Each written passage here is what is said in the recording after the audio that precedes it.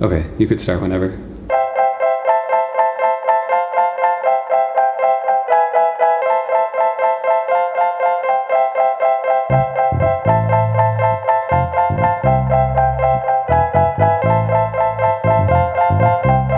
Welcome back to another episode of the Born Again Again podcast. So since we love you all so much, we decided to drop 2 episodes this week and release just both conversations with Christians that we have recorded so far. So this talk that you're about to hear is with my friend Mike. Again, like I mentioned in the last episode where I talked to Matt, this conversation is a result of a post that I put out on my personal Facebook asking for Christian conversation partners, essentially. Again, it's not a debate, it's not a fight, it's just a real, honest conversations between 2 real friends. Mike and I were really, really close as Christians years ago and have drifted apart a bit over the last few years. And so most, if not all, actually, of the topics that we're talking about today, this will be the first time that we've talked about these things together. I'm really hoping that it can be helpful for those of you who struggle to have conversations about your changing beliefs, maybe with Christians in your life. Again, like last time, listening back to this was a bit brutal for me, as I have a lot of things I wish I would have done differently, but I'm learning. It's not that often that you get the chance to listen back to and critique your own talks that you have with people in your life. And so I'm really trying to just take advantage of this opportunity I have and just get a little bit better for next time. If you have loved what we've done so far in the past, or if you really, really love this episode, you can help us out by leaving us a review on Apple Podcasts, or you can join our amazing community on Facebook, or you can follow us on Instagram. Or if you really, really love us, you can join our Patreon, where you'll get more exclusive episodes and you'll help Katie and I be able to spend the time to keep on creating this podcast for you all. Just like the last episode, I would really, really love your feedback. Was this talk helpful? What was frustrating? What made you cringe? What questions should I have asked? Again, are there any blind spots in either of our views? And just keep those thoughts in mind as you listen and leave a comment or send us a message with your thoughts. I hope you enjoy. Cool. Well, I feel like a good place to start would be just giving a little context of how we know each other. And I'll share like as much as I remember and see if I get all the details right. Okay. But yeah, so we met a long time ago, 10 plus years ago, probably in marching band together. Yep. And marched in through high school together and then moved up to the Medicine So it would have been Scouts. 2005, right? 2005 Brigade would have been our first. Was that your first year? That was my first year. Okay, yeah. So first year in marching band together, So 2005. 16 years ago, I guess. Crazy. Close to 16, yeah. Yeah. That's wild. And then obviously went from high school marching band to drum corps and marched in Medicine Scouts together in 2008. Now, I feel like that's when our friendship like really started. Yeah. Because we didn't really talk or hang out too much before. Because you just hung with the drum line, and I was so cool. Yeah, very good. Too cool. Oh my gosh. Yeah. But that summer we got like super close, like best friends. Yeah, absolutely. Which is really cool. And at that point, I was super Christian, and I don't remember. Were you Christian at that point, or was I was not. Okay, I was not. I would actually, when I tell people about you, I tell them you were the first real Christian that I knew. I didn't have any like actual Christian friends. And I distinctly remember one night on the bus when we were in the Scouts, I grabbed, you had your Bible in our shower, you know how we did shower caddies on the side of the window to hold all of our stuff. And so I grabbed your Bible and I remember reading the book of Revelation that night. And I feel like that summer is when I started kind of asking deeper questions about, is what I've believed my whole life real? Yeah. Because I grew up Lutheran. Oh, that's right. That's right. Right. And so I kind of had a basis, like I had an understanding of Jesus, like I knew Bible stories and stuff like that, but I didn't have what Christians would consider a saving faith. Like I hadn't put my faith in Christ. I hadn't made the decision to believe that Jesus was my Lord and Savior and receive him as Lord of my life. I hadn't made that call yet, And so anyway, so that summer I think I started asking questions. So. Yeah. I feel honored that I was a part of that. and also like a little weird about it at this point, Sure. But yeah, that is, I mean, it's cool. I'm really happy that we could like share that summer together, especially, but then, the friendship since then has been really cool. But so since for the last few years, we haven't really talked much. That's right. Just like circumstantially. And I think probably us, me leaving Christianity was played into that in some ways, whether that maybe it was only on my side, but I feel a little weird about it. Cause that was like a big part of our friendship, and so I was curious. I do want to say, Joe, I don't think we stopped talking just because of that though. Like, I think we just like college happened. Yeah. And when we went to college, we just kind of did different things, and we would connect a time or two when we were, at the same crew conference or something. And we'd get together sometimes on weekends. And then after college, like you got married pretty quick after college, if I remember right. Yeah. Right after. And then after that is kind of when I think we stopped talking as much. And I think that's just, we were living in different parts of the country and like doing different things. And that's true. And so I want to make it clear, like, I love you to death. Like, I'm, of course, from my perspective, sad that you don't follow Jesus anymore. But I don't feel weird towards you at all. I love you like a brother, because like, that's what you've always been to me. Like you were, I like, and just to be completely vulnerable here, like, from my perspective, again, like as a Christian, my heart is broken that you don't love Jesus anymore, because Jesus matters so much to me. And I believe that Jesus is true, and so like, I just love you, bro. Like, I just think you're awesome. And it's just, even talking to you right now, it's just like seeing you again, it just brings life to my heart. And if you came to Iowa City, I'd be like, dude, stay at my house. Let's hang. Let's go get a beer. Like, let's have a good time together. And so I just want you to know that I don't feel strange talking to you or anything like that. So I really appreciate that. I do feel the same way. The second I saw your face on the screen, I was like, couldn't help but smile. I'm like, oh, Mike.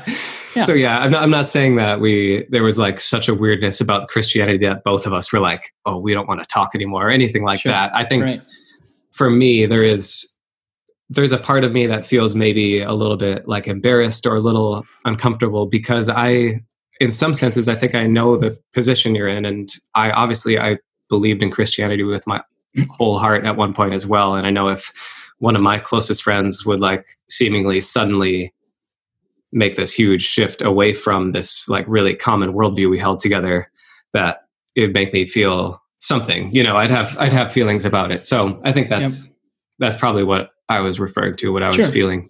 Yeah. But yeah. So that's kind of how we met and how we got our start. So obviously since then, a lot has changed, and you got married and moved and all that. I'm curious if you're willing to share kind of what your thoughts were when you first heard that I wasn't Christian anymore. Well, I frankly had some suspicions that maybe that was the direction you and Katie were headed. And why is that? Did you? I mean, I think I remember, it was a little while ago now. And so I think I remember just some social media posts here and there. I couldn't remember, like, I couldn't quote words, of course. Sure, but, of course. I remember some social media posts that made me say, I wonder kind of where they're at. Yeah. And so I think when you initially almost like kind of just declared that you were no longer a Christian, or I think it was when I saw you post, I think you posted on Facebook, the podcast title. And that's when I discovered, like, that's when I was like, oh my gosh, this is real. I think, like I said earlier, like, my heart is broken because I do believe the Bible is true. I do believe God is real. I think there's evidence that God is real in the world. And I know how zealous for your faith you were. And I think not to a fault. Like, I think that your faith was beautiful. Katie's too. I remember distinctly we were at a conference called, I think it was Kingdom Called Conference. And we were in the Twin Cities, and you and I were hanging out, and we were talking about how we wanted to go buy a sleeping bag to give to homeless people on Hennepin Avenue because we wanted to talk to them about Jesus and love them. Because that's the heart of the gospel. And so I just like, of course, my heart was just broken over the fact that you know, this is the place that you've moved to. And I know you guys are very secure right now in what you believe, and I respect that.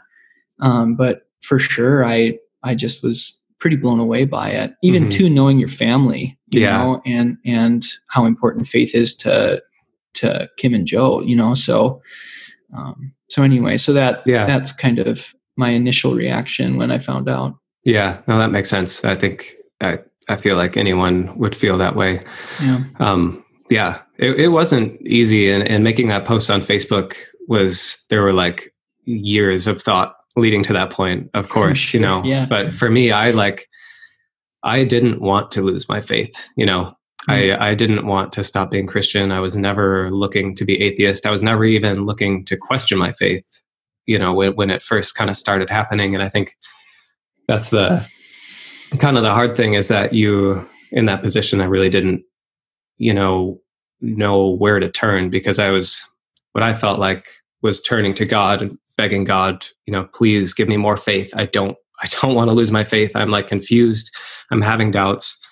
All I want is faith. Please, please, please give me faith. And that went on for literally years, you know, I wouldn't say constant, but there was, in the beginning, it was like almost constant. It was like panic mode. And then as it went on, it tapered off in a sense, as you kind of just lose steam. And so, yeah, I think just want to make sure, I think everyone listening knows if they've listened through our other podcasts, but I just wanted to fill you in. I don't know how much you knew about it or not. I listened to one episode, and I think you talked a little bit about that. So anyways, definitely I wasn't planning on going down this route. And I know, like we spoke, my life was going to be missions. That was my thing. I wanted to devote my life to God. I wanted to give everything to Him. I wanted to glorify Him in everything that I did. So yeah, this was not the plan. But here we are anyways. Yeah. Do you mind letting me in a little bit? I'm sure you've talked about it on the podcast, and I'm sorry to make you reiterate yourself. Oh, don't worry about it. For the sake of our conversation. What do you think was what was the linchpin? Like what made the grenade blow up, I guess is a way to say it. You know, like when you were continually searching for faith, why didn't, what happened? What happened? It was definitely more than a handful of things. You know, there wasn't really any one major thing that was like, you know, that's the final straw and it's done. Like I said, it was probably like a 3-year process from the time when I first started having little doubts or little questions, to the point where I could actually say, you know what, like, if I'm being honest, I'm not a Christian anymore. So it was a long time, with like ebbs and flows in and out of there. But I think the thing that kind of started it off was we went to a pretty charismatic church, as you knew, at the end. And I know a lot of people had doubts and questions about that. But so one of the first things that we started doubting was, is my like personal experience that I'm having with God, could that be explained any other way? You know, that was kind of the first question. And what kind of brought that on was we learned about suggestion and auto-suggestion, and these like hypnotists who, some magicians and stuff. That's one of the posts I remember seeing. You posted a documentary about that or something. Yeah. So that kind of thing, that like in my mind answered all like the spiritual gifts kind of questions, or not all of them, but like, it made me question what I had like completely given to God before. So that, you know, that was the start of it. And then we started reading about just different forms of spirituality and Buddhism, and realizing that like, hey, these other religions have a really nice way of doing things, you know, and I've really never considered that too much. And like, I'm not a different religion now, but I think it was just like the exposure to it in the beginning that kind of made me realize, hey, you know what, there's actually a lot of people who claim to have the answers to this. Yeah. And maybe I should like do my due diligence and really understand multiple perspectives, you know, before remaining committed to this one. But even that, so it wasn't like a choice, like I'm reading these other books and I'm trying to poke holes in Christianity or anything like that. It was just kind of like stuff was coming up, and these questions were kind of just happening, and things were popping popping into my experience, whether it was through books I was reading or a movie we would watch or like a Darren Brown special on Netflix or whatever. There was just things started kind of adding up. And then that was compounding with me feeling my faith slowly slipping away, like having a really hard time believing that anyone was listening when I was praying, essentially to the point where after just like begging God for faith and like crying out for him to do something to kind of like save me, because I honestly feel like I'm slipping down into the clutches of hell against my will, you know, and essentially feeling like the door is just closed in my face. Like eventually you just gotta give up, you know. I felt like I just couldn't keep doing it, you know. Yeah. So you probably you have more to say. Go for it. I don't want to interrupt. I don't know that I have more to say. I'm trying to think if there's any other big things, you know, that really kicked it. And there's like a lot of stuff I guess I have like issue with now. Sure. At this point that maybe didn't play in the beginning, but I think as like a general picture, that's sort of how it went. Small doubts compounding and more and more and more. Yeah. So actually, I remember I think stories are good for podcasts, right? Mm-hmm.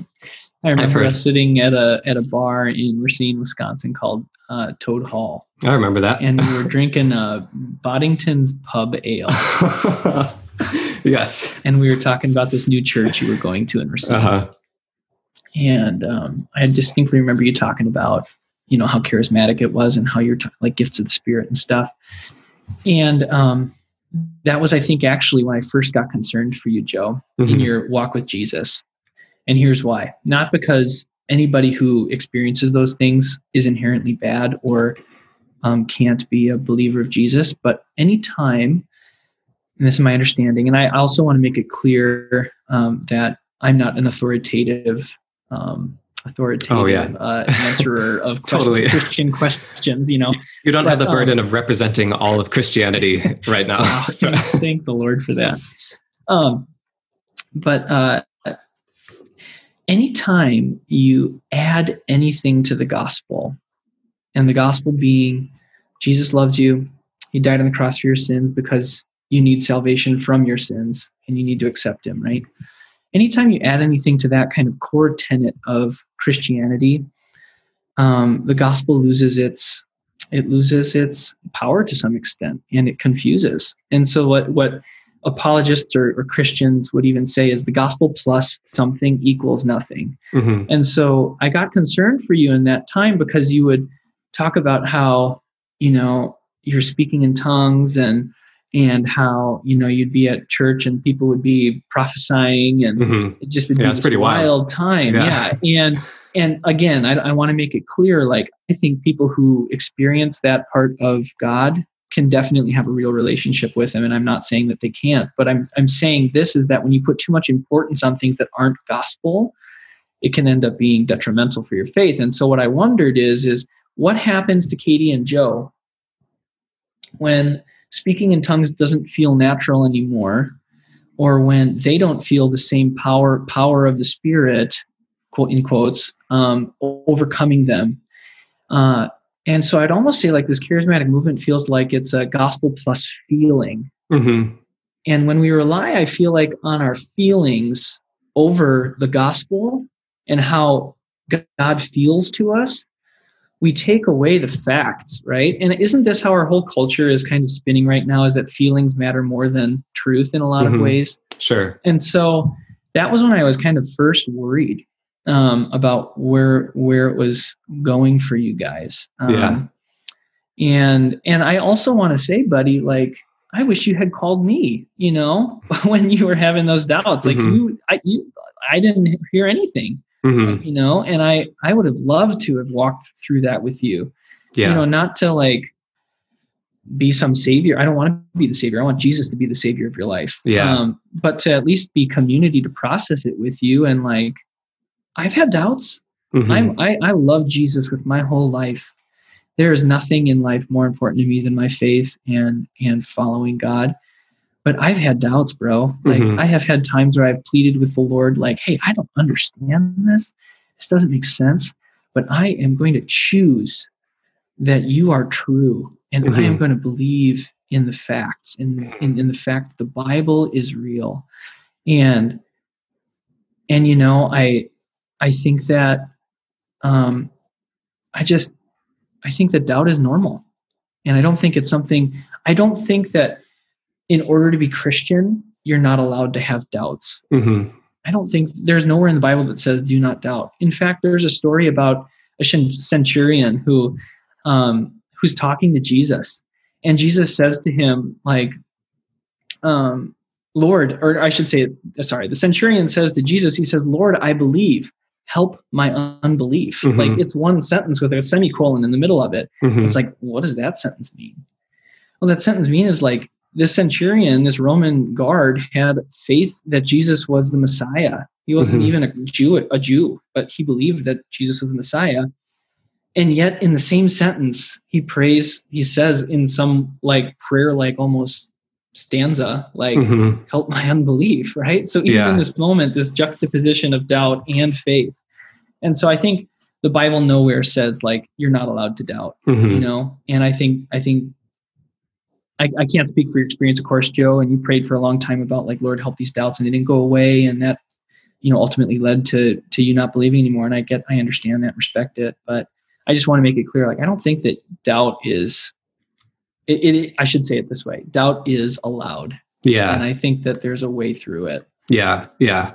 No, I appreciate that. I think that a lot of people do kind of go through their life feeling like they're not allowed to have any doubts.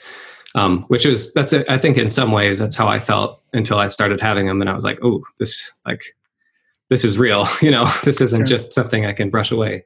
But so, I think there's probably a lot of reasons I didn't call you specifically. Not you specifically, but I kind of limited the number of people I talked to about all of this at the time. I think because part of the process of leaving the church was realizing that I feel that I'd given away so much of my own autonomy or my own decision-making process.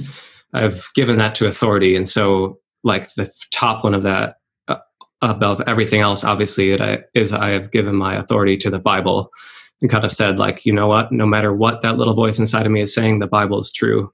And so that's an example. But then obviously that funnels down to like elders in the church and my family and people who are just older than me in my life who've been authority figures and this and that. Sure. And so I think for this process, I did end up speaking to a lot of people, but there was also a lot of people I didn't speak to because I felt like, you know what, if I'm going to really process this and kind of go through this in like a holistic way that's really going to honor myself, I need to decide some things for myself. Sure. Does that make sense? Yeah. So I hope you wasn't offended. I just was saying like, like I said, I love you, buddy. You could have called, Yeah, totally. Totally. Not that I'm like a magician who could have fixed anything, but sure. Yeah. I just want you to know I was here for you. Yeah, totally. Yeah.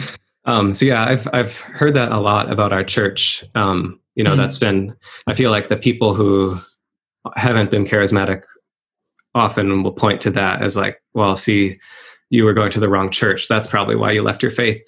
And I think that sometimes can be a little bit hard to hear because unless I'm like exactly the faith of the person who I'm talking to, that's like always going to be the response. It's like, well, if only you went to my church or if only you understood the Bible in the way I understood it, then maybe things would have been different. When in my mind, that responsibility is on God in a way. Like if it is true that I was sincerely seeking him, which as far as I know, I was. Dude, I'm not, I wasn't trying to say like I have some like higher. Of course not. I think I think it goes back to that documentary that you referenced about, and I can't remember the word you used because I haven't watched it, but it's that idea of like the environment that is created, like brings people into this worshipful state. Like a hypnotist, I think I watched the preview for it and it was like, people were like raising their hands in worship. It looked, if you wouldn't have known it, you would have thought, oh, that's a church service. Right. And I think like what I'm getting at there is like I said, I think you could have enjoyed God in a very real and awesome way. Speaking in tongues. Yeah, I did. Right. And yet I think the focus can sometimes in those aspects be more on the feeling like in the moment, and atmosphere is what is lifted up as opposed to Christ. And again, I've never been in the church like that. So you're right. I can't speak from a place of experience there, but that's just my observation. So sure. Yeah, no, that totally makes sense. And like I said before, I've completely felt that way too, before we went to the charismatic church. It was like, yeah, totally. I can totally understand that. Mm-hmm. Yeah. How do you feel about like God's role in something like the coronavirus? That's what I've been like dying to ask someone, and I'm not sure who to ask. And so I'm just curious if you thought about that, or what your thoughts are. Yeah. So I think that's a hard question. Of course. Yeah. And I don't expect you to have like the official, like, here's the answer. Yeah. I'm just curious, as a human, what are your thoughts about it all? Yeah. Well, first and foremost, I think that no matter what, God is good, even when bad things happen. And I think that if I feel like lots of times people who don't believe in God or in any sort of higher power, they ask that question, like, how can God be good when bad things happen? Or why is there bad? Mm-hmm. Yeah, it's a good topic. Yeah. And they'll point to the fact that there is no God, yet they'll still have a certain sense of morality about themselves, right? Mm-hmm. They'll know that murdering someone's not good. Mm-hmm. Well, why isn't it good? If there's no moral giver, if there's no establisher, higher authority who has dictated what is good and bad intrinsically, mm-hmm. like we could have no laws and it would still feel bad to kill someone, right? For a normally functioning human being, right? Not for somebody who's obviously got something going on in their mind, sure. But I think that there has to be an authority of morality. And so in regards to the coronavirus and God's role in it, I think some Christians have said, well, it's a wake-up call. Like mm-hmm. we need to repent and we need to follow God. I couldn't answer that question.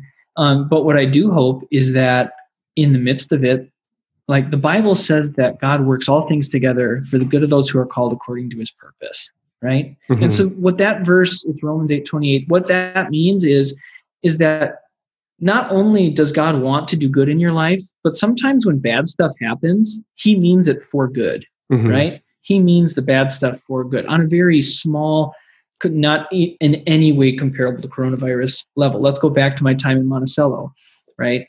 Like teaching band. I drove 1 hour, it's like 55 miles one way every single day. And I put like 60,000 miles on my car in 3 years, okay? Mm-hmm. And that wasn't that good. But if I hadn't worked at Monticello and we achieved some pretty cool stuff there with the band and the kids, like I wouldn't have gotten a job in a super difficult district to get a job in because I got some recognition in Monticello that I wouldn't have gotten had I not done that job, right? Mm-hmm. And so in the badness of my going to Monticello every single day for 3 years, mm-hmm. I got, like something good came out of it, Sure. And I'm not saying that God is like going to give good things just because I believe in him. Like I don't believe in the prosperity gospel. I think that that's an abomination of what mm-hmm. the gospel is. But what I'm saying is that I think good things can come from bad. Think about too, if we're going to go like fully Christian here, the most heinous act that has ever happened in the history of man is the crucifixion of Christ on the cross. And that was God. I think that's debatable, but I'm saying from a Christian perspective, that is what we would say, right? Totally. It's because it is God literally coming down and killing, being killed for the sake of the world, sure. To redeem the world from their sins, right? Mm-hmm. He is sacrificing himself. And so if we look at that and saying like, why do bad things happen? Well, God did a bad thing to himself for the sake of good to come from it, for goodness to be born out of badness, right? Mm-hmm. And so I think like when we look at the coronavirus, like I don't have a great answer, but I do believe and hope that people would come to know the Lord through it, that people would say, man, I got to get right with whoever's in charge of this thing, and they come to know Jesus. Because I think too, like God provides hope mm-hmm. for me. Like I can believe that there is going to be light at the end of this thing. Yeah. Because I know that. I sure hope so. Yeah. Because I know that the Lord's in heaven. Like I believe mm-hmm. it, Yeah. So I think that's the best way I can answer that question. That was a pretty long-winded answer to your question. No, that makes sense. And I feel like I understand that idea that like God is the definition of good. So even if we don't understand something, it doesn't mean that that's necessarily bad. Or like in the bigger picture, God promises to kind of work everything out for good. Mm-hmm. But so what I'm hearing you say, and correct me if I'm wrong, but that I don't know what the total number of coronavirus deaths is, but so say this is from God, or this is God's intervention. Mm-hmm. He's potentially killing, let's just say 600,000 people worldwide in order to make us admire and like worship him more. Because that, to me, that feels like, like that doesn't sound good. You know what I mean? Yeah. Well, I think what, and I'm not going to be able to answer this question super duper well. I just want you to know that I do know there are people who could, but I can't. But does that like personally, does that bother you? You know, like that? I think anybody dying bothers me. Like anybody dying bothers me. But I do believe that God is in control, and I believe that he is the authority. Mm-hmm. And if he has a purpose for it, I got to trust that that's the case. Like, and I know that could sound cold, and, you know, like I understand that there's a certain level of that, but, you know, if God is the authority, like I have to submit to that, and I'm okay with that. I'm happy to do that because I believe that he is good, you know? Yeah. And I think a lot of people in this same instance would talk about, like the Old Testament, you know, and the way that there was a lot of death and destruction in the Old Testament of the Bible, if you've read it. And you ask the question like, well, how can that be a good God? And if you look there, the instances of God protecting and revealing himself and telling his people he loves them and doing specific things for their good is far greater than the destruction, far greater than the bad stuff that happens. And so, you know, in 2020 with coronavirus, what is God doing with this? I don't have a good answer for you. I wish I did. It doesn't feel good that people have died. And do I wish that in America we would have taken it more seriously? Do I wish our leaders would have taken it more seriously? Yes, 100%. Yeah. Like, yeah. Because I think that we have there is an element of will that can't be denied in the human spirit, right? Like we have the choice to do certain things and to not do certain things, and it wouldn't be loving of God to not give us some element of will in our life, right? Because love that is forced is not love; it's coercion, right? It's you know, it's forced. I don't have a better word for it than that right now. And so, you know, I think like, just, you know, I can't give a great answer as to why this is happening, but I can tell you that, you know, I trust that the Lord is in charge. So, okay. Yeah. So I think that one of the main things I have issue with God, the idea of God that's described in the Bible, is that I think if we held any like human leader, if any human leader acted the way that God acts, we would think of him as like a despicable tyrant. I think, you know, because regardless if say Trump does 60, I'm not going to use Trump, say some other leader does 75% good, but 25% like killing whole nations and wiping people out, or killing people because they accidentally dropped the Ark of the Covenant, or, you know, things like that. We'd be like, that guy is a psycho, and we don't want him to be our leader. You know, it doesn't matter. It doesn't matter if he did a bunch of good stuff. If he's like quick to anger and is real murdery, then we don't want him to be our leader, you know? And I think like on a maybe a broader scale, more general scale, I think the idea that God would give us free will, but if we choose in our free will, and I'm using that in quotations because if we choose to follow God, we get to spend eternity with him. We get to have communion with him. If we choose this other option, we're going to suffer for eternity, or we're going to be damned and we're going to be sent away from him. So to me, that's like not free will at all. That's like, you can choose one path, or you can choose your own demise and destruction. And I feel like it just doesn't feel loving by any definition, you know? I think that if you had a child and your child decided, I'm going to reject you and I'm going to go off and I'm going to start a TV show about how bad you are and how much I think you did a bad job raising me. I think you podcast. Yeah, start a podcast. Yeah. I think that you probably feel hurt and probably angry, but you wouldn't wish them to be sent to the electric chair. You wouldn't want them to be tortured. Mm-hmm. And so by that definition, I feel like you would be a much more loving, much more forgiving father than the biblical God. So what you want is a God that doesn't have any sense of justice. No, you just not want at all. A God who gives you nice things. Like, that's what you're saying though, Joe. Like, ultimately God, yeah, I think it is. I feel like, because like God is just. There is no doubt about that. And that, like we talked about initially in the beginning of this, is that there is good and there is bad. Mm-hmm. And there is heaven and there is hell. Mm-hmm. And the fundamental truth, I think, about humankind is that humans are innately sinful. Like, mm-hmm. we do not want to follow God. Mm-hmm. And I think like you're ascribing human characteristics to a non-human, like to a supernatural being. And so mm-hmm.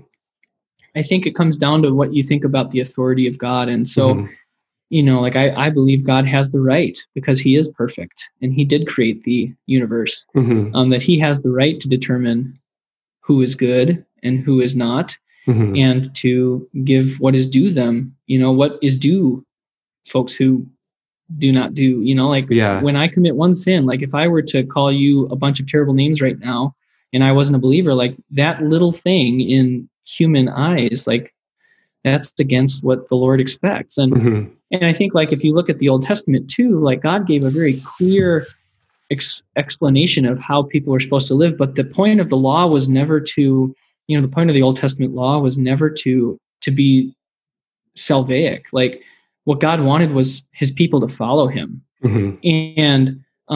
And the same is true today. And so, and like you say, like you wouldn't want a leader like God, then you're also saying you wouldn't want a leader who would literally be willing to die for your sake, like who wouldn't be willing to lay down his own life to come to earth and experience the same suffering, the same doubt, the same concern, the same fear, the same rejection that you sometimes feel and I sometimes feel. That you wouldn't want a leader who is willing to level with you and say, Joe, I understand where you're at and I love you despite that. And I'm going to give myself for the sake of you. And he literally crushed himself so that you could be saved. Mm-hmm. And so you're saying you wouldn't want a leader who would do that. And for me, if I had a leader who was willing to sacrifice himself so I could be saved, like that sounds like a pretty good guy to me. And in context of that, knowing too that he is just, mm-hmm. and he has provided a way for you to avoid the justice, right? Mm-hmm. He has provided a just way because that penalty has been paid through Christ. The penalty of hell, the thing that you're frustrated about, mm-hmm. has been paid through Christ. And by believing in Christ, you can be saved from that thing mm-hmm. that you're frustrated about. You know? And so I don't think that it's unjust of him to say, like, I'm the authority giver, and you've usurped and broken my authority. I give you a way to be saved from the consequence of your action, and you choose to not follow that option, mm-hmm. you have to get what you deserve. Again, too, if you had a child that sinned against you, Joe, you would discipline the child. You wouldn't just say, oh, buddy, it's okay, I'm going to give you a lollipop. If you had a kid who, think of a child, not an adult child, of course, but you would discipline them. That's the job of a father, you mm-hmm. know? And so if the the wages of sin is death, like that is what the Bible says, and it is a just God. So hopefully that makes sense in everything I said. Totally. Yeah, no, I get that for sure. Going back to something you said earlier, we were relating God to a human person. I would want a human leader who could relate to me, of course. I feel like obviously we all feel really disconnected from like the leaders that are over us right now. It'd be great to have someone who really understands you. But I wouldn't want a leader that could connect with me if he had also murdered a ton of people. It's kind of both. I feel like it's really easy to say like, well, like God is just, but he also loves you a lot, and he decided to send his son to save your sins, but like God is also the one who made the punishment for sin hell. And he's also the one who made me be born against my will, inherently sinful, destined to hell. So it's hard to be, I think it's hard to be thankful for like Jesus's sacrifice at this point, because Jesus's sacrifice is only necessary because God created this wacky system where me making a mistake means either someone has to die or I'm going to go to hell, you know? I mean, I hear what you're saying in that. And I think you have a decent point, but I again would say it comes down to who you think your authority figure is, right? And I think at this point, Joe, what I'm hearing you say is that you want to be the authority over God. You want to dictate to God what is right and what is wrong and how the world should work. And I think that if God is real, you have zero place to do that. That's true. Right. Yeah. And so for you to even question the maker of all things, who has, let's say as well, full knowledge, which we definitely don't have. We are finite and he is infinite. He has full knowledge of how everything has worked. And so I think too, like it's kind of a circular argument for you to say like, you know, that you're frustrated about that because you're trying to put your own authority above God, if we're assuming that God is the ultimate authority. Does that make sense? Yeah, definitely. Yeah, you're right. And if God does exist and he would be the ultimate authority, and this would be totally blasphemous. But if he's not true, then I feel like you and me have much higher moral standards than the God that's described in the Bible. And that we would be more loving, more forgiving people than God.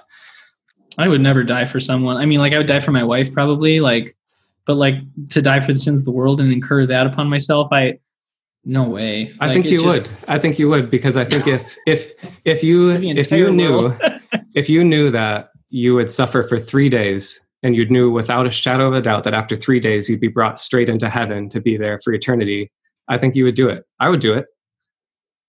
Well, you're a better man than I, Joe. Like I think I don't see it as. Oh, go ahead. It's easier said than done, I guess. Of course. But also, too, in that, I don't have the power to do that. I can't take on the sins of the world because I'm all hypothetical. Yeah, I know, of course, all hypothetical, but in some reality, I don't have the power to do that, and Jesus did. Yeah. So for someone in my position, let me explain a little more context. I feel like I'm open-minded. Like I'm not closed off to the idea of God. I don't feel like I'm in a camp, or I'm trying not to be any kind of camp. Yeah, I was going to ask, would you identify as an atheist or agnostic or? You don't know? I don't believe that the Christian God is God. I think I just feel like I don't have any reason to think that he exists any more than any of the other gods that have been described throughout history, in different like spiritual texts. But I will say that I think the idea that nature, that the universe was created by something or from something that's greater than us, that feels a lot better to me than like the Big Bang, and that could just be because I don't understand the Big Bang well enough, when I'm sure there's a lot of other scientific theories for the origins of all of this. But yeah, I'd say don't believe in God, but I'm definitely open to the possibility of there being something else out there, that we don't know about. Yeah. So based off that, I know you're going to ask me a question, but that brings up a question in my mind, is that, like what's going to, if you think that we are created, like what would it take to get you to think that anything is authoritatively in power? Because I don't think you're going to find a more compassionate God than the God of the Bible. If you look at other religions, it's either just about the human heart and humanism, or it's about a God who like is much more destructive and terrible than the God you're describing. Sure. So you're going to have to make up your own religion if you're going to find a God that fits what you're looking for, I think. Sure. Yeah. And I'm open to that. I think I don't see the value in looking to like texts like the Bible, for instance, that are, thousands of years old and written by anonymous authors, by people who've have a narrower worldview and less understanding of how the world works than probably anyone will meet in our entire lifetimes. I don't feel like that is where I would look for, advice about the nature of reality. I think there's definitely stuff we can gain from it, but I guess what I'm saying is it doesn't really bother me that there maybe isn't a religion with like a God that does appeal to me, because in my mind, the place of I don't know the answers to the universe feels a lot more like intellectually honest than this old book, this is the truth, if that makes sense. Sure. Yeah, I hear what you're saying. I think ultimately what I'm hearing then you say is like you just want to be your own God. Like you just want to determine what truth is and what the meaning of the world is. And once you're satisfied with the decisions you've made, like you've become your own deity. Yeah, like that's ultimately what I'm getting at. And I mean, the inclinations of your heart, Joe. Like I know the inclinations of my heart. If I became my own God, like I am just as ugly as anything, and I'm willing to admit that. I'm not about here. I'm not going to sit here and say like, because I'm a Christian, I'm better than everybody else. Like, sure. I know the darkness in my spirit, and I luckily have somebody who is not dark that I can lean on, and that's Jesus. And so I think if we're going to say that we're our own gods, like, that to me is the true fear, because if we're our own gods, everybody determines what reality is. There is no common reality. There is no morality, because morality is whatever you want it to be, and it's whatever he wants it to be, and whatever she wants it to be. And what Hitler wanted it to be was much different than what you and I want it to be, and what God wants it to be. And so if we're going to live in this place where we're our own gods, like, okay, Hitler was right. If that's what we're going to say, that we are our own gods and we determine our own morality and we determine the way that things work, Hitler was right. And we can't say anything about that. And that's scary. Like if you're going to agree with that, I think it also means that you have to agree with what I just said. And I want to make it clear, because I think somebody could listen to this and get confused. Like Hitler did wrong by God and by any imagination of humanistic morality, right? Yeah. Like it was awful. The greatest next to Christ, in my opinion, dying on the cross for the sins of the entire world for all time, the greatest atrocity that's ever happened in the history of the world, right? Yeah. And so like, I think that that's what the suggestion might be, I see. I think I disagree with you. I feel like if you didn't have God as a moral guiding compass, that you would be Can more... you hear the dog coughing? No. I'm sorry. No. Good. Okay. Go back to your point, Joe. I apologize for interrupting. I don't think that you would be wicked and evil. I think that's probably one of the biggest like worldview shifts I've gone through since leaving Christianity, is that I don't think that we're born evil. And I think that potentially the belief that humans are inherently evil is the like biggest single problem of humankind. Because after coming out of Christianity, you're taught so much like how evil the world is and how corrupt the heart of man is, and how if we're left to our own, we're full of wickedness and deceit and evil and all of this. And some of the biggest shocks I had when I was leaving Christianity is like, oh, the world is great. Like there's a lot of evil that goes on, no doubt, but there is so much good, and that it's like, it's definitely not unique to Christian circles. Like there's tons of purity and good and love and goodness flowing out of people's hearts that aren't Christian. And so to me, that made me feel like, how can I say that this person, just because they're an atheist, that their heart is wicked and they're depraved and separated from God, when like they're a delight to be around, and they're feeling... I would agree with you, Joe. Like I don't think that God inherently makes us like be nice people, like there's a lot of jerks that are Christians, and I can be mean, but I think like in what you're saying, like, how do you account then for the evil? How do you account for it? Like, how do you account for the bad? If we're all just good, how do you account for all the, like, look at our country. Yeah. Well, I'm not saying we're all just good. In the Middle East for literally eternity. Yeah. It's been terrible forever. Well, those are all religious wars over there, right? Yeah, but still, it's still the heart of people. Yeah. It's still people. How do you explain it? Yeah. Well, I don't claim that everyone is all good. I'm not saying that, but I think it's definitely damaging in my mind to live with the belief that were inherently bad until some external force, whether that be God or Allah or whatever religion you follow, can like redeem you from that. Yeah.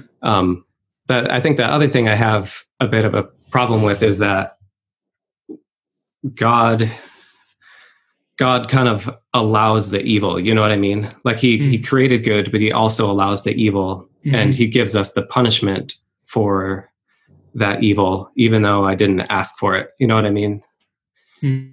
I was born as a baby into the world, inherently sinful, against my will, and I'm destined to hell. You know, so like that just feels like, again, the like loving God I had an image of when I was Christian kind of started falling apart when I was running into these questions, and I'm curious how you feel about that. Yeah. I mean, it wasn't the original design.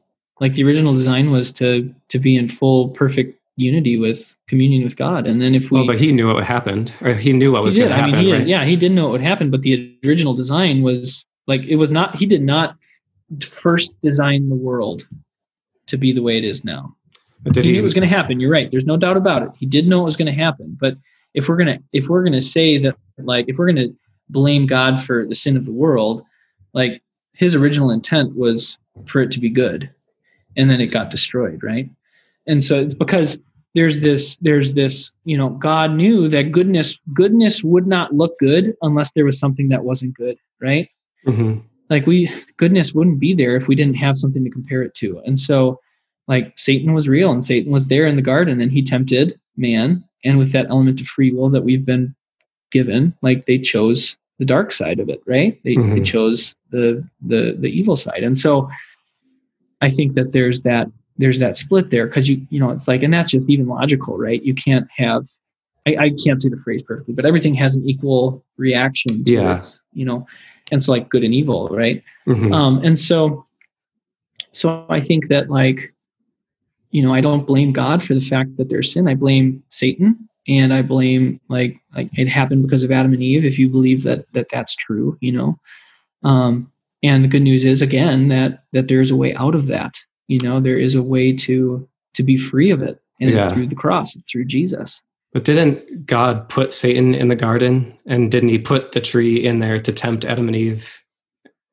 You know what I mean? Like, I'm saying, how can we not hold God responsible for the sin of mankind if he created the scenario that like manifested the sin of humanity, knowing that it was going to happen? That I think that like stepping back, it's so frustrating to me, because it's like you can't in my mind, you can't let God off the hook here, because like maybe his original design was that it was perfect, but like the design he gave us was what we're living in now, and this design is leading to like, let's say even 50% of people throughout humanity are going to heaven. They're saved, and they're Christians. And I think that's probably a huge exaggeration, but let's just say, for the sake of argument, 50%.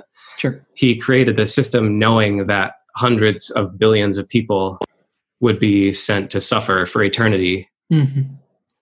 It seems so strange, like if he's actually God, what in the world? Why did you create the system where like so many people are going to never know you? And most of them probably like outside of their own choice to reject him. Most of them probably just never had the chance to hear about God, because they lived in a country that, wasn't America, where they were taught some other religion. It feels like so, I don't know. It really gets me, because I loved God so much and I felt so much love from him. And when I started asking these questions, I'm like, I can't see God as like loving by any measure. Like, it bugs me, man. Dude, I respect that it bugs you. I get it. And I'm not telling you that, like, I think it's okay. You've asked questions, and I want to be clear about that too, that question asking is really good. I think what I'm hearing in this is, again, we talked a little bit about, are we just our own gods then? Well, I think like by your account, then the center of the universe is humans, which I don't think is the truth. I think the center of the universe is God. And I think like, if we're going to get real theological here, like I think the true purpose of the universe and the true purpose of humankind is to give God glory, because he's deserving of it, And so, you're in your account, like you're making humans as the object of glory, and things need to go according so that it's good for us, and so that it's good for, so that we feel good about how things are. And I just don't think that's the way the universe is designed. I think it's designed because God is deserving. If you believe in the fact that he is actually perfect, we don't even know what perfect is, in the world. There's nothing that is completely perfect in the world. And so but God is, right? And so he is actually deserving of glory. He is actually the center of the universe. And I think when we make humans the center of the universe, that's when we come up with problems like what you're talking about, where it's like, I just can't understand why any bad would happen ever, well, it's because, bad happens because there is good and then there is bad, and we're not the center of the universe. God is, and he deserves the glory, and so I guess that's the best way I can respond in that regard. But I personally think that, it's clear that humans are not, obviously we're very important. We're very, we're the only being, according to the Bible, that God specifically has set apart to know him in a unique way and have a relationship with him. So there is something special about us. But the world, the universe still does not revolve around us. Yeah. And I think that that's an important part to think about as we talk through this kind of thing. Yeah. I actually really agree with you. I don't feel like humans are the most important part in the universe, or even that by saying God doesn't exist, I'm becoming my own God, or we're becoming our own gods. I'm just saying that if God doesn't exist, then we can kind of just all exist here on this planet and collectively try to figure out what the heck this is all about as we fly through space in the middle of this galaxy that's unimaginably big. I just think that, that we're not necessarily the center of the universe if God doesn't exist. I think that a God doesn't have to exist, and we can just exist here on the rock and have this experience that we have, without having to have some overarching authority or overarching person saying this is morality or this is right or wrong. I think a lot of people would argue that our morality has developed based on millions of years of human and societal evolution. And obviously killing your neighbor is bad for your survival. And so in that example, it seems clear, evolutionarily, that very quickly killing would become something that we all understand is very bad for us, But I don't think that is congruent with nature, Joe. I don't think that's congruent with nature. If we're going to say that proof that God doesn't exist, or that the idea that morality is an evolutionary result, it's not congruent with nature, because a wolf will kill another wolf if they have to, right? Of course, but I'm talking about human morality. What I'm saying though is, if all we are is an animal, we're no more than a wolf, we're no more than a bear, we're no more than a lion, whatever. If all we are is an animal, and so to suggest that this complex moral code that we hold on to as humankind was merely developed from millions of years of coincidence, it doesn't hold up to the evolutionary model, because there's too much counterintuitiveness to it. There's too much that goes against itself, right? There is no evolutionary truth to the concept of love. There's sexual attraction, that is evolutionarily true, and love is not just that, right? Love is, being a married man, you have to, there are days you have to choose to love Katie, right? Because she's done something frustrating, right? And you're okay, I'm going to be nice to her because she's my wife and I love her. In an evolutionary model, there's no reason for that. She does something wrong, get her away from you, right? Because it's about you. And so I don't think the evolutionary argument holds up. I don't think that's true. If I didn't have the feeling of love, I think, in the example of Katie, if she does something against me, I'm not going to just be oh, get away from me, I don't like you. Even if I didn't have love, I can understand the value of staying together as a group, and I don't know that much about evolution, so I don't want to get into that too much, because I just can't speak I can't speak to it that much. But I guess all that being said, I think that there is a very strong case that someone else can make. I'm not going to attempt to make it, so that someone else can take that. Morality can be derived from evolution, definitely. And it's, as simple as the example of, if I kill my neighbor, we have one less person to survive. all right, this is bad. Let's put a law here that says killing's or bad. one less competitor for food if you're going to think about it the other way, right? Sure. But like to the wolf example, I think in nature, in general, animals don't hunt other animals of their same kind in general, in the same way that humans in general don't hunt humans of the same kind. There's obviously exceptions if someone's sick or mentally unstable or a psychopath or whatever. But in general, we're trying to work together. You know what I mean? Right. But I think that our moral framework is too complex to break it down to in general, it doesn't happen that much, because lions eat their own cubs, Mm-hmm. right? Like if a human did that, we would be like, what? Yeah. You know? Mm-hmm. So I just think that it's too complex to say, well, in general, it doesn't happen that much, but sometimes it does, you know? Yeah. I just think like what we can deem as good or bad, the different gradients by which we can say good or bad happens. It's just there's too much to it to just break it down to evolution. So, Totally. But again, I too am not an expert in evolutionary experience or in creationism for that matter. Right? Sure. Not. Yeah.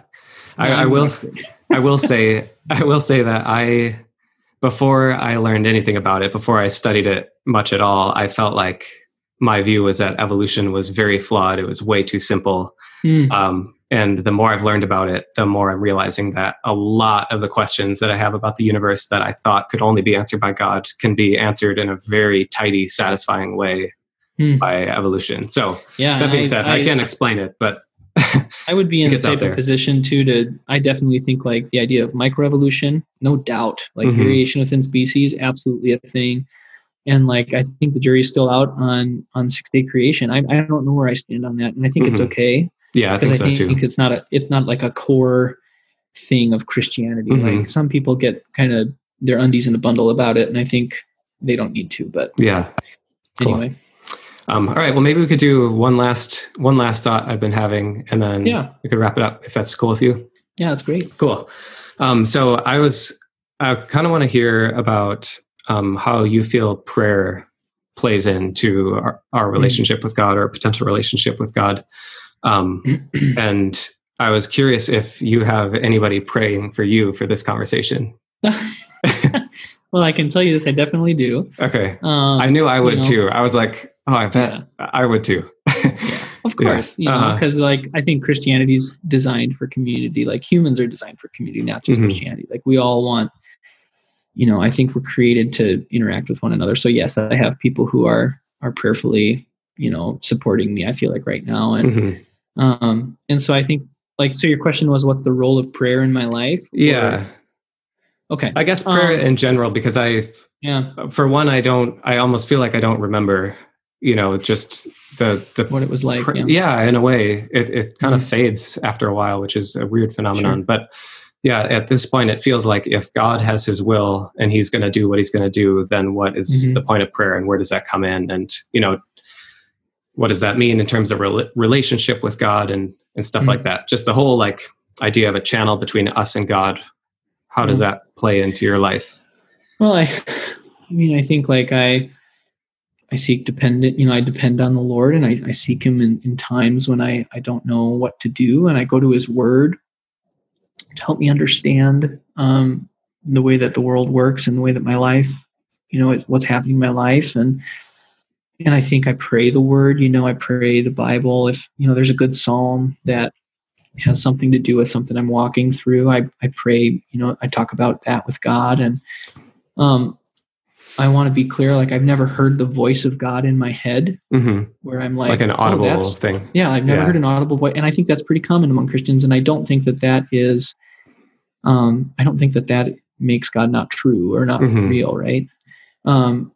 Christians would say that God speaks in today's world through his word, through the Bible, right? And that in former times when the Bible wasn't a thing, when it was still just an oral tradition being passed down by, Jews from, however many thousands of years ago, that there was a more audible, real way to experience and talking to God, but he only did it through to select people. But,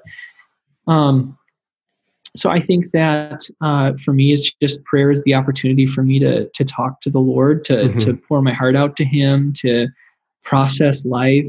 And I think that there are real times when I have I have felt the Lord answer, like tonight, I gotta be honest, dude, I struggle with anxiety. Like it's just something that is a hard thing in my life. And I was feeling really anxious about this because I love you and I want to do this well for your, not only for your podcast. Like I want to do it. I know this is like part of your livelihood almost, right? Like this is something you guys love. And I want to do it well for you, to give you honor and to like bless you.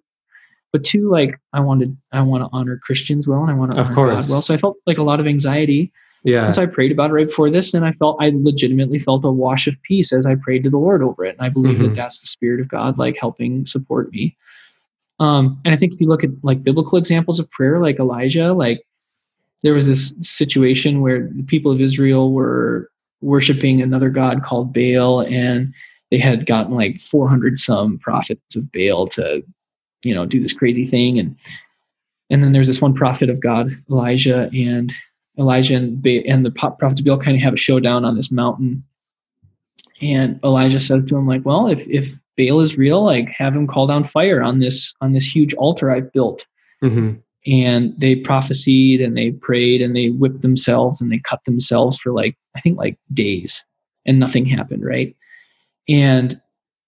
And then at that point, Elijah was like, well, let me pray. And he pours water over the whole, like gallons and gallons and gallons of water over the whole thing, and prays. And God responds with a column of fire and burns up this altar. Right. And so we see examples, not just in Elijah, but in Moses and in other places in the Bible, where men and women who are praying in accordance with the will of God, who are praying in the Spirit of God, can change the will of God if it's for the good of God's will. Right. And so I think that there is power in the prayer of that. There's power, like if, we are praying and asking the Lord, like, hey, I need help in this regard, or Jesus, I see this and I want to see, I pray you change that. Like, I don't think it's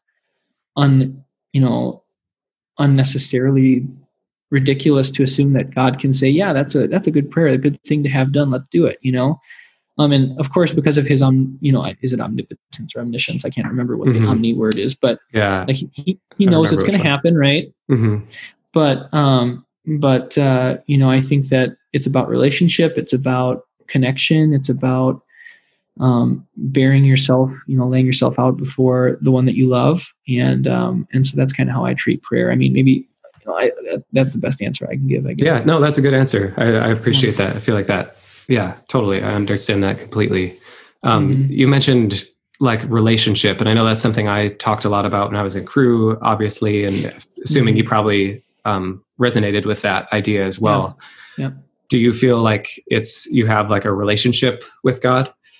Yeah, I think so. And how does that play out? Because I guess my feeling is that when I was praying, especially at the end, I guess more so at the end than, when I was in the heat of it, but when I was praying and asking God for more faith, I like just couldn't bring myself to believe that anyone was listening, and because obviously I never heard anything back audibly either. And I was really suspicious of feelings, even you're saying when you pray for comfort and you feel like a wash of comfort over you, I feel so skeptical now, that it's that kind of stuff. I'm like, I need to disregard that. So at this point, it doesn't feel anything like relationship. It just feels like I'm praying to an empty ceiling, and then I'm just opening the Bible and reading words. And sometimes I'll get inspired by a passage, sometimes not. Just as frequently as if I was reading another book that sometimes I get inspired by and sometimes not. Yeah. So it felt feels super one-sided, I guess. Do you not feel that? No, I don't think I feel one-sided. And I think I like to use real examples. So I think going back to, I use that verse, it's like God works all things together for the good of those who are called according to his purpose, right? Romans 8:28. And I'll go back to this whole job story, right? This whole thing. Like, I came from Wisconsin. I live in Iowa. It's a really, really tight-knit community of band directors in Iowa. I know this maybe sounds kind of silly, but it's just the truth of it, right? There's a really tight-knit community of people. And if you're not in, you're not in. And if you are, you are. It's kind of a boys and girls club. It's not gender specific. But anyway. And so I was kind of a nobody. And I did this stuff in Monticello. We qualified for what would be, equivalent to the state championship for our band. And we played at this big conference for all the band directors in Iowa. It was a big deal. And like this, so I applied for this job at the middle school in town. And there was also this high school job on the other side of town that I was like, I wanted, man. Mm-hmm. Like, it was in this suburb called Tiffin. Okay. Wanted this job so bad, dude. Like, never have wanted a job like this before, Yeah. because it's cool. It's really good high school, and it's going to be really big in a few years. And I was convinced, like, I nailed the interview. Mm-hmm. Like, this is going to be my gig. I know it's going to be my gig. I had people, like, influential band directors from the state, like, yeah, this is going to be your gig, dude. Like, I know it. Dang, and then guess what happened? I didn't get the job, right? Uh-huh. And I was like, oh, this sucks. Everything's awful. And so I got this job at the middle school instead, like almost puking, making the decision to take this job at the middle school. Uh-huh. And then lo and behold, 1 year later, I get into the absolute dream position that I've ever wanted in my life. Right. Mm-hmm. And I personally don't believe, because I didn't have repute other than this one accomplishment in Monticello. And like, getting into the Iowa City School District is really difficult for when there's only 6 positions in thousands of band directors in the city, right? Yeah. Or not in the city, thousands of teachers in the city, right? Humongous district, 6 high school band director positions, right? So like, I attribute that to like there was some bad stuff that happened in my life, but God was faithful to deliver me into a position that He wanted for me, you know? And so like, I prayed about that, and I think, like, I don't want you or anybody listening, and I know you said you don't like to address them, so I apologize. Oh, no, it's fine. Yeah. Podcast. No, not at all. Not at all. I don't want it to be like the only way God reveals Himself is by giving nice stuff to us, right? Because I don't think that's the case either. Like, I think the relationship began when Jesus died on the cross for our sins and rose again in glory to justify us and allow us to be, saved by the power of God. Mm-hmm. And I think through His choosing of me, through His setting me apart to be a child of God, like, He established a relationship with me in that regard. And when I realized that I needed to repent of my sin and I needed to take ownership for the things that I was doing to offend Him, and I prayed and I asked the Lord to save me, like, that's when our relationship was solidified, and we became, like a symbiotic. Like, I am one with God. Like, I love the Lord. I seek Him in the Word and in prayer, because I know He hears me, and I hear from Him through the Word. It helps morph who I am. Mm-hmm. It changes my heart. It challenges me when I am wrong, and it lifts me up when I am low, and it brings me down when I am haughty. Like, I am a changed man. Like, who I was, Joe. Mm-hmm. You know who I was. Mm-hmm. I was the guy that on the drum bus was screaming his brains out because everybody in the front of the bus was being morons. So much so that you said, "Mike, shut up." You told me. I remember that night. Uh-huh. I remember too. You were mad at me. You were so upset and embarrassed because you got me on that bus. Like, not only did I do that, Joe, but like, I just cared about nobody but myself. Mm-hmm. Nobody mattered to me but myself. And like, without the power of God, I don't change like I have, Joe. You know who I was, and you know who I became. Mm-hmm. And I personally don't think that there's any power within myself that would have caused that to happen. So that's, again, a long-winded answer to your question about relationship, but I think it all boils down to the relationship with God that caused that. Okay. Yeah, I can see that. I think from my perspective, it feels like you just may have also just been super pumped up on hormones and young and inexperienced and immature, and you just matured into a better person. No, you know what I mean? I don't think so, dude. Like, look, there's still dudes that are like 45, 55, 65 who are complete jerks, Yeah. But there's a lot of people who have made big life transformations who have never heard of God as well. Sure. Yep. Yeah. So I think it's not unreasonable to think that, it's not necessarily God, or it doesn't necessarily take that to transform a life, but sure. Yeah. So cool. All right. Well, let's wrap up there. I really appreciate you being open. I know it's not easy, and I feel like in some ways it's like a brave move to come on as a Christian to this podcast and have this conversation. And so, I really commend you for that. I feel like you answered clearly and seemed like you were explaining things really well. I really, really appreciate it, man. I do. Yeah, dude. Well, and I, again, too, just want to say, like, I love you to death. You matter to me. Like, I pray for you every day, Joe. And I know that you don't probably care to receive that, but like, I pray for your heart. I pray for your salvation because I love you. And I believe that what I believe in is the truth. And I want to be in heaven with you someday. And,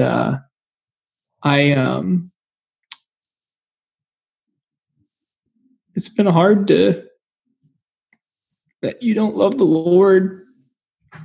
And I know it's not hard for you, but, like, you're the closest to a brother that I've had, in a long time, like back then. And like, you just matter a lot. And I still love you to this day.